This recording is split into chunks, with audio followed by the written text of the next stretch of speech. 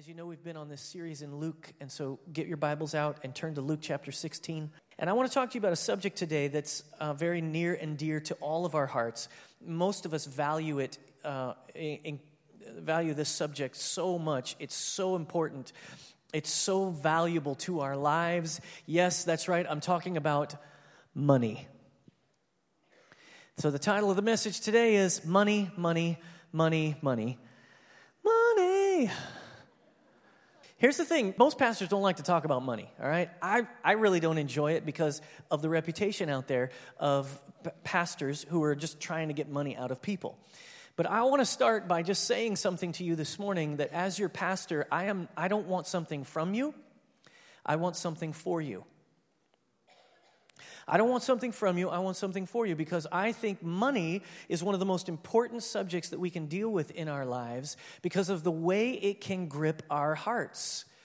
Money is this thing that we're all aware of that we need, right? It's something we need, we use it every day, we're aware of it, but it, like nothing else, has the power to sort of get its clutches inside of our hearts. And so there's some wealthy people who have commented on this. I'll just read a few quotes from wealthy men who have a lot of money. Here's what Rockefeller said. He said, "I have made many millions, but they have brought me no happiness." That's kind of sad. It's W.H. Vanderbilt. He said, "The care of 200 million is enough to kill anyone. There is no pleasure in it."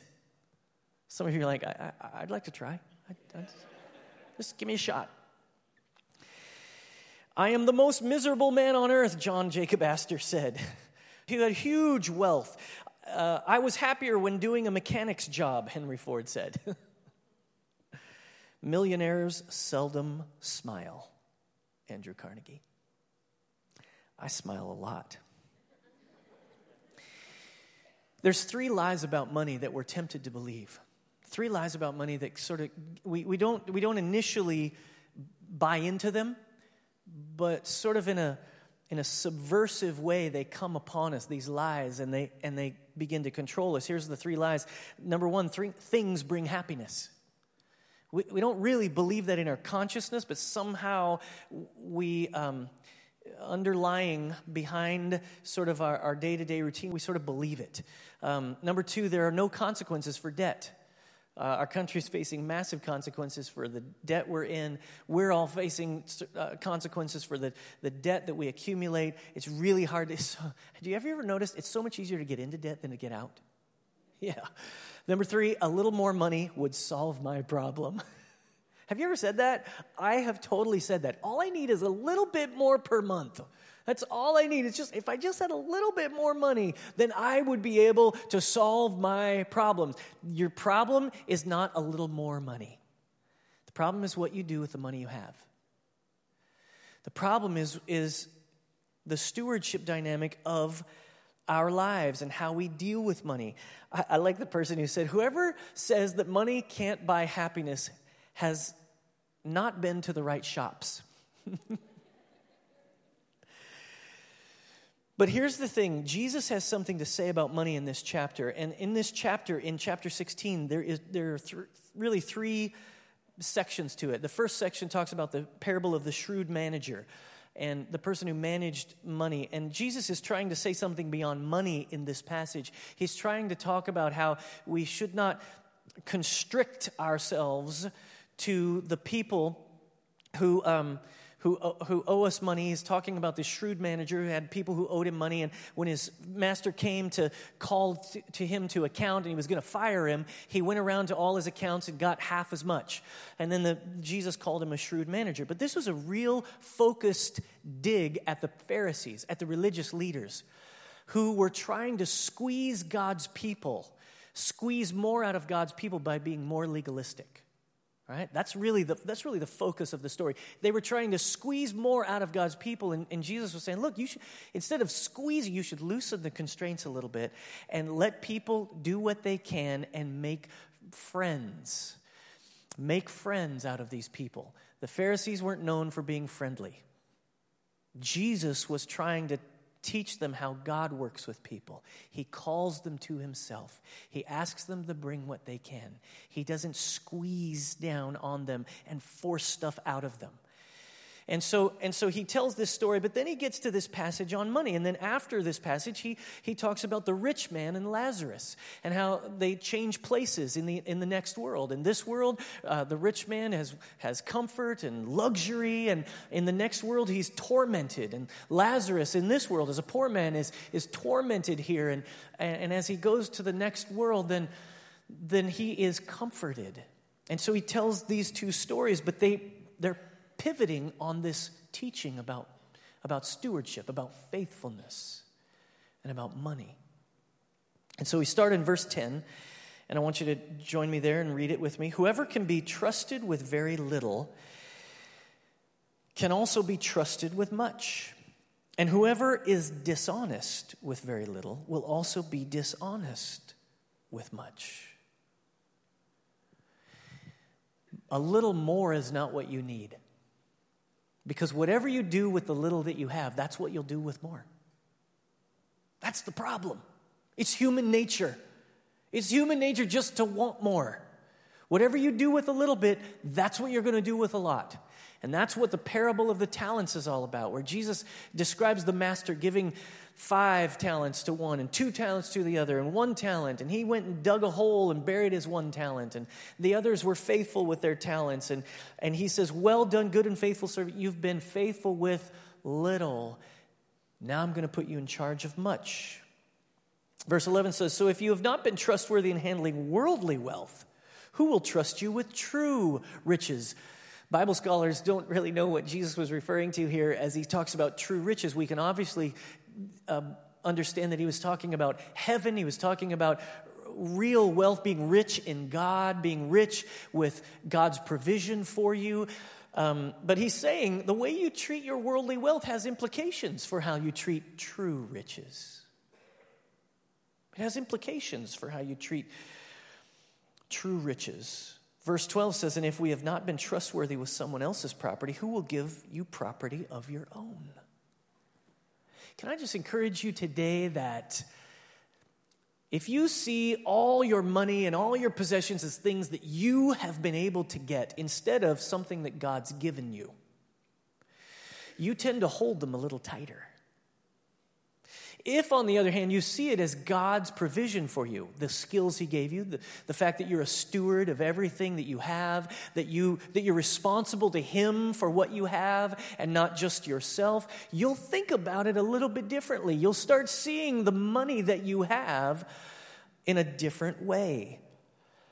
And so here in verse 13, he says, no servant can serve 2 masters. Everybody hold 2 fingers. No servant can serve 2 masters. How many masters can you serve? You can only serve 1 master.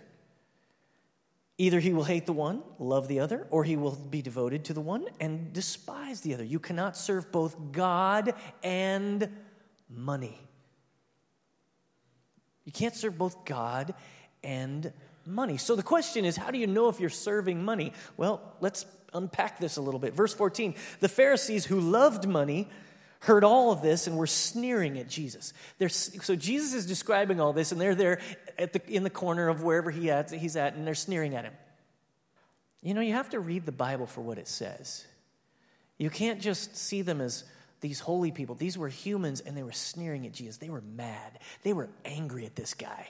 They were so upset at him as he was talking straight to them about their greed.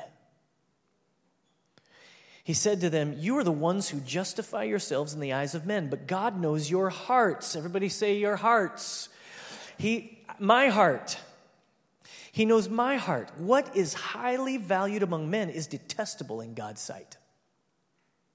The stuff that our heart gets attached to that is not from God, that is not godly, it's detestable. So money is this thing. So the first big idea I want you to understand is money matters to God. Money matters to him. It's important to him. You know, there's only 2,000 verses on money and possessions in the Bible. Verses, here's how many there are for prayer. There's about 500 on prayer. 2,000 on money and possessions. 16 of Jesus' 38 parables were about money and possessions. He was aiming at something. Money matters to him. God doesn't want your money. He wants your heart. So Matthew 6:19, if you turn over there, just a few chapters. Matthew, past Mark, Matthew 6, if you turn with me. Matthew 6, verse 19 says, don't store up treasures here on earth where moths eat them and rust destroys them, and where thieves break in and steal. Store your treasures in heaven, where moths and rust cannot destroy, and where thieves do not break in and steal. Wherever your treasure is, there the desires of your heart, the New Living Translation says, there the desires of your heart will also be. I want you to think about this. Wherever your treasure is, that's where your heart will be. The greatest test of our hearts is what we do with our treasure. The greatest test of our hearts is what we do with our treasure. What we're willing to spend it on, what we're not willing to spend it on, how we take care of it, how we try to get it. The greatest test of our hearts is how we spend our treasure. You spend your treasure on good things, you spend your treasure on meaningless, foolish things. It's an indication of our hearts. So here's the conclusion we come to. Then money is not a blessing from God. This is shocking to some of you. Money isn't a blessing from God, it's a test. I know, you're thinking to yourself, man, I feel blessed when I have money. I like being blessed by money. Yeah, money's not a blessing. It's very bad to confuse God's blessing with prosperity. Okay, because some people are rich and they feel blessed, they look blessed by God, but they're not. They're actually living under a curse by how money owns them, rules them. Hey, I know poor people. I know poor people that are just the same. They're angry at everybody, angry at the world, angry that they don't have more. And that 1% that makes so much money, they need to give me some. I'm not making any comments about our tax code. I'm just saying that I know people who are both on both sides of the aisle, poor and rich, and money consumes them. And so it's a test. Here's the interesting thing. Money offers us everything that God does without the moral constraint. There's something to think about. Money offers us everything that God does without the moral constraint. Think about it for a second. What does money offer? It offers provision, right? God wants to be your provider. Money offers us security. We feel secure when we have more money in the bank. Money offers confidence. I always feel more confident when my bank account's full. Money offers us influence. God wants us to be influential with what His desires and His purpose and His kingdom is all about here on earth. He wants our influence to come from Him, not from our money. He wants us to wield influence for His purpose and His desires. If you go to James, you've heard people say that money is the root of all evil. Well, money is not the root of all evil. It's 1 Timothy. It's Paul, and he's talking to his young apprentice Timothy, and he says, the love of money is the root of all kinds of evil. When you love it too much. But here's the thing I want you to get. Money's just a tool of conversion. Everybody say conversion. You just convert it from one thing to another. You convert your time and energy at work, and you convert it into a paycheck. And then that paycheck you receive, it's converted into things that you need. Converted into stuff. Converted into food. Converted into boats and cars. Right? So in an older time, more simpler time, or in some countries to this day, there's a bartering system where your time and energy is then converted to things that you need, food and otherwise. Money is not the enemy. Hey, what I want to encourage you on today is to avoid having money be the driving force in your life. What I want to encourage you on today is you cannot serve two masters. You must serve only one. And Jesus is highlighting it here. You cannot serve money. I heard somebody say the other day, we work ourselves, we give up our health to make enough money to pay for our health insurance to fix our health. That's a problem. That's a problem when we are so driven to get more money that we ruin our health as a result. It doesn't make any sense. It means money is in charge. And it's easy to happen. It sneaks up on you. So the question is, do you have money or does money have you?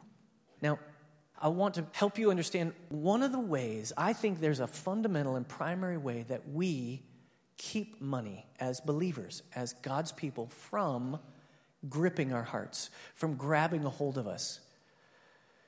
We keep money from ruling us by doing something really practical that I think the Bible encourages us in. Point number 2, it's tithing. Tithing teaches us to honor God. Tithing teaches us to honor God first. Some of you are in your head, you're going, oh, here we go. Here's the pastor. He's going to talk about tithing. Look, there's something here in the practical outworking of taking 10%.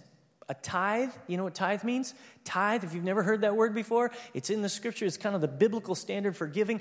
Tithe just means a tenth. It's a tenth of all that you have. We'll read some scriptures about it here. But tithing is a practical and disciplined way to honor God with your money. And I've been practicing it since I was a little kid. My dad was a pastor, so there was no other choice in our family. And so I believe in this principle of tithing. But here's the thing. Let me share with you an idea. Tithing isn't about the law. The Old Testament. I know some people, they say, well, tithing, we're under the new covenant. We don't tithe anymore. Well, listen, I think Jesus confirmed it in Matthew 23. But before that, I want you to understand that the idea of tithing came from Abraham. Abraham, we're not going to turn there because we don't have time, but Genesis 14:20 and Hebrews both talk about it. Both talk about how Abraham tithed to the priest named Melchizedek. And he tithed. I want you to think about Abraham for a second. He didn't have the law. He didn't have any of the scriptures that we have today. He didn't have anywhere to read that he needed to tithe. Where did he learn it? Where did he learn it? There was something there. There's something here about his conversations with God. Do you remember when Abraham had the conversation with God about Sodom and Gomorrah? I was just watching the Bible, the History Channel, right? This miniseries. How many have been watching that? It was fantastic. I saw it happening, and he was talking with God. And is there 50? Is there 40 righteous people in Sodom? Is there 30? Is there 20? He got all the way down to 10. He's having this dialogue with God, and finally, God says, "I'll save the city for 10 righteous people." Sadly, as you know, no one was saved except for Lot and his immediate family. And his wife, of course, was turned into a pillar of salt as she looked back longing for the city. And so Abraham had this conversation with God, and it affected him in a way. He was a person who was generous. He was blessed by God in this crazy experience where God told him to go to a land, and he said he'd make his descendants as numerous as the stars in the sky, and God started blessing him and giving him all this stuff. And Lot, who was his nephew, he got all kinds of stuff, and he was blessed because of Abraham, and they got so much stuff that they couldn't get along together. Have you ever noticed that when people get really rich, they have a hard time getting along? Oh, you guys got to watch The Housewives of Atlanta or Orange County or wherever else. There's so many cities now, it's ridiculous. It's embarrassing. You watch some of these shows and it's rich people just miserable. what happens is, to Abraham and Lot, is their servants are fighting and quarreling. So Abraham says, look, you choose the land you want. You go this way, and I'll go this way. You go that way, I'll go this way. You go east, I'll go west. You can have what you want. Abraham understood what it meant to be generous, to be a giver. We have only to look as far as Genesis 22, where God asks Abraham to sacrifice his own son named Isaac. God's made this huge promise to him. He's going to give him descendants. He's going to give him the 2 Ds, descendants and dirt. Dirt and descendants. He's going to give them all to him. And so he promises him this, but then what God says to him is, will you be willing to serve me? Even to the point of offering what you think is the hope of all your descendants. He takes him up onto Mount Moriah. They travel for 3 days. Isaac is put on the altar, and there he's ready to sacrifice him and give him to God. And the angel of the Lord calls out to Abraham, and he says, Abraham, don't do it. Now I know. The Lord God says to you, I know that you really love me and that you're really willing to serve me, that you're willing to withhold nothing. And in fact, if you read Genesis 22, what you see is Abraham, here's from the angel, he says, because you have withheld nothing from me, I'll withhold nothing from you. Listen now, it's hard. It's hard to tithe if you're not used to it. But let me describe why I think it's important. Tithing is about your first and best. Tithing is about your first and best. It's not just about 10% giving to the Lord. If you go to Exodus chapter 13, everybody go to Exodus. Come on, go over here to Exodus 13 and let's talk about it just for a few moments. Exodus 13, chapter 13, verse 2, it says, the Lord said to Moses, consecrate to me every firstborn male, the first offspring of every womb among the Israelites belong to me, whether human or animal. So what is he saying here? He's saying, consecrate to me the firstborn, all your firstborns, whether it's human or whether it's animal. I want you to give them to me and dedicate them to me.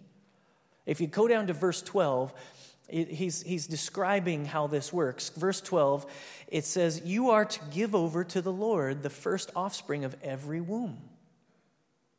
You are to give over to the Lord the first offspring of every womb. All the firstborn males of your livestock belong to the Lord. And then verse 13, he gives a little caveat. He says, redeem with a lamb every firstborn donkey. Now, a donkey was an unclean animal. All right, so if you have a donkey, you got to redeem it with a lamb. But if you do not redeem it, break its neck and redeem every firstborn among your sons. No instruction to break your son's neck, okay? But here's what you had to do with your son. If you had a firstborn son, you were to redeem him. You were to redeem him with a lamb. There was a redemption that was happening here. The firstborn was to either be sacrificed or redeemed. That's the rule that God was laying down. The firstborn was either to be sacrificed or redeemed. Every time one of your livestock animals delivered its firstborn, you were supposed to sacrifice it. Or if it was designated unclean. Are you following me? Unclean. If it's unclean, you're supposed to redeem it with a clean, spotless lamb. So the clean firstborn had to be sacrificed, and the unclean firstborn had to be redeemed. Okay, now follow me for just a second. The clean firstborn was to be sacrificed. The unclean firstborn had to be redeemed. Just briefly about your money. I believe that tithing has to do with redeeming all that God's given you. There's something about that 10% that blesses the rest. That's how it works. The rest is blessed as you redeem it, as you sacrifice it with that 10%. Now, here's an interesting little idea. Jesus was God's firstborn son. Think about this. Jesus was God's firstborn son and born clean. He was totally pure, totally spotless. What did John the Baptist call him? He saw him, he said, "Behold, the Lamb of God." He was born a pure, spotless lamb, but every one of us was born unclean. Therefore, Jesus was sacrificed for us. He was sacrificed to redeem us who are unclean. Think about it. Jesus was clean, sacrificed for the unclean. Jesus is God's tithe to us. Jesus was God's firstborn son. He tithed him to you and to me so that we could be blessed, so that we could be redeemed. Look, tithing is not just about money. It's about a state of your heart. It's about understanding what God wants to give you and what he's trying to give you. It's not just about God needing your money. God doesn't need your money. He needs your heart. Tithing is most about prioritizing God as the first thing in our lives, especially in the area of finances.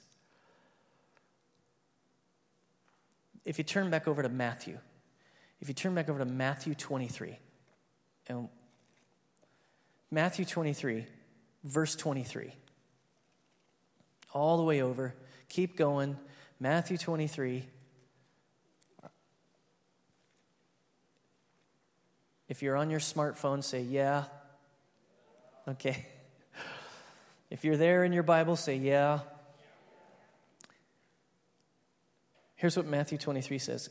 Jesus was talking to the Pharisees. He says, "Woe to you, teachers of the law and Pharisees, you hypocrites! You give 1/10 of your spices, mint, dill, and cumin, but you have neglected the more important matters of the law, justice, mercy, faithfulness. You should have practiced the latter without neglecting the former." If you have your pen, you should underline that little phrase there. You should have practiced the latter without neglecting the former. This is where I think Jesus says, yeah, tithing is a really good thing to do. It's really helpful. But what is he saying? He's saying that if you tithe begrudgingly, if you give 10% to God, it doesn't matter anyway. Your heart's a mess. So you could come to the conclusion, well, Pastor Ross, are you saying that if your heart's a mess, then don't tithe? No. No, Jesus is saying go the other way. Deal with your heart. Deal with your heart in the weighty matters of mercy and justice and faithfulness. And look, here's what I believe. I think when you settle the financial issue, when you settle giving with a good, clean heart, it's the gateway to other, more substantive and weighty issues. Because once you settle money, it's easy to deal with mercy with other people. You have mercy on others and you want to give them something. Once you settle the money issue in your own heart, it's easy to be faithful because you know it's really not about you and getting the money that you need. It's about God being provider, and you're faithful to him. You are working as unto him, not just for your boss. Once you settle the money issue, then it leads to all these weightier matters. This is what Jesus is saying to the Pharisees as he's encouraging them to change their heart. But here's the thing, tithing is about life. It's not about law. It's not about the rules. Look, I don't need you to tithe. You need you to tithe. Right? Like what you do is you settle all these issues in your heart. And if you've never tithed before, here's what I want to tell you. Don't get all bent out of shape over it. Start with 1%. 1%. 1% this month. I'm going to tithe and I'm going to give it to my local church. By the way, I believe the tithe, according to Malachi, comes into the storehouse.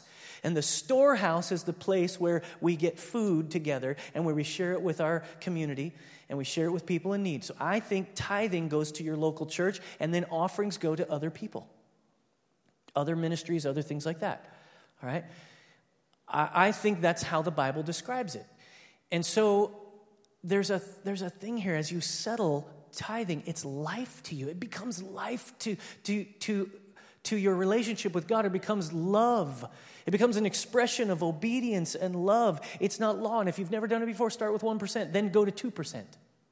next month, then 3% the next month, then 4% the next month, and by 10 months, you will be at 10%. I guarantee you something will be different with your finances.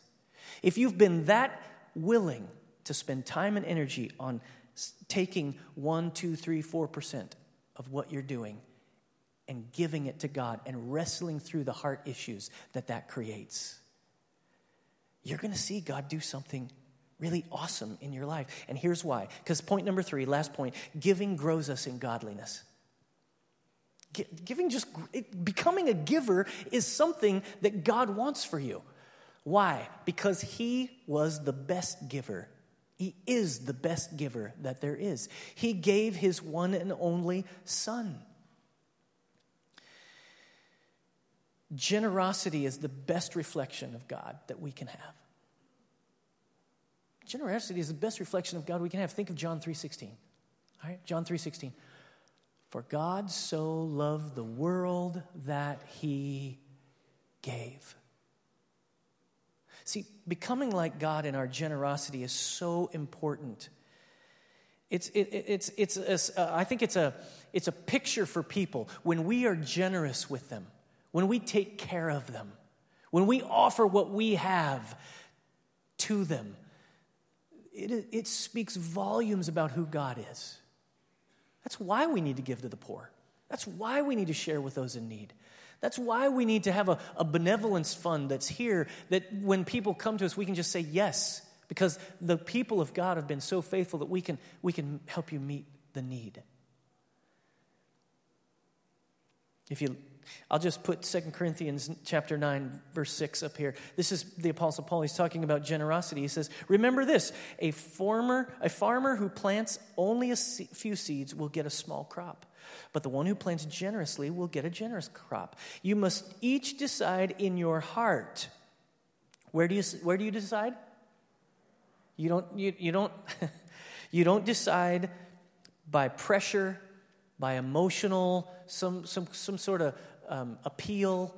You decide in your heart how much to give. And don't give reluctantly or in response to pressure, for God loves a person who gives cheerfully, and God will generously provide all you need.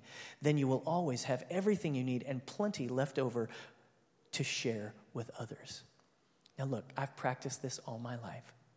I could tell you a story. I won't take time to do it now. I'll just mention it. My house in Colorado Springs, when I left there to come plant this church 3 years ago, sold in a day.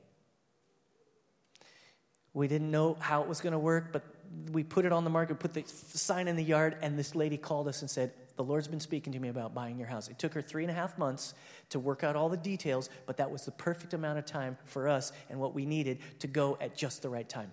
I don't know how to work that out. I couldn't have done it myself. I was scared to death. That's a big move. You're trying to sell your house, and in this market and economy, that was really hard. I think it's directly related to me and my family being willing to tithe all of our lives. Everything that comes into our house, we just take 10% and we give it to God. We give it to our local church. We just do it. It's just a practice. It's just a discipline. The latest story is so fun. I knew that when we came to plant this church, that we were giving up a career. I was giving up a certain amount of money that I was making to plant a church. And so I knew that we were giving up really helping our kids who were within a few years of going to college. We were giving up really helping them. And so I prayed about that, and I wrestled through it. And at the end of the day, there's no choice but to obey and to trust God. And so I prayed about that many times. Well, my son, Zachary, is my oldest son. He was right down here. Here he is. He is an impressive young man, I must say. Yeah. If you know him, you see him. He's impressive. So I don't want to minimize his impressive nature by telling you that God did something for him and for his dad that was so amazing as he was looking around for college. And he went up to Oral Roberts University, private university out of state. You can imagine. ridiculous. I just knew it wasn't possible. I knew that only God could make it happen. Well, Zachary goes through this interview process for a scholarship called the Whole Person Scholarship, and he goes through it, and he goes for an interview, and he's going through the whole process, writing essays and all that. It turns out he gets one of 20 scholarships, $20,000 a year to go to college for 4 years.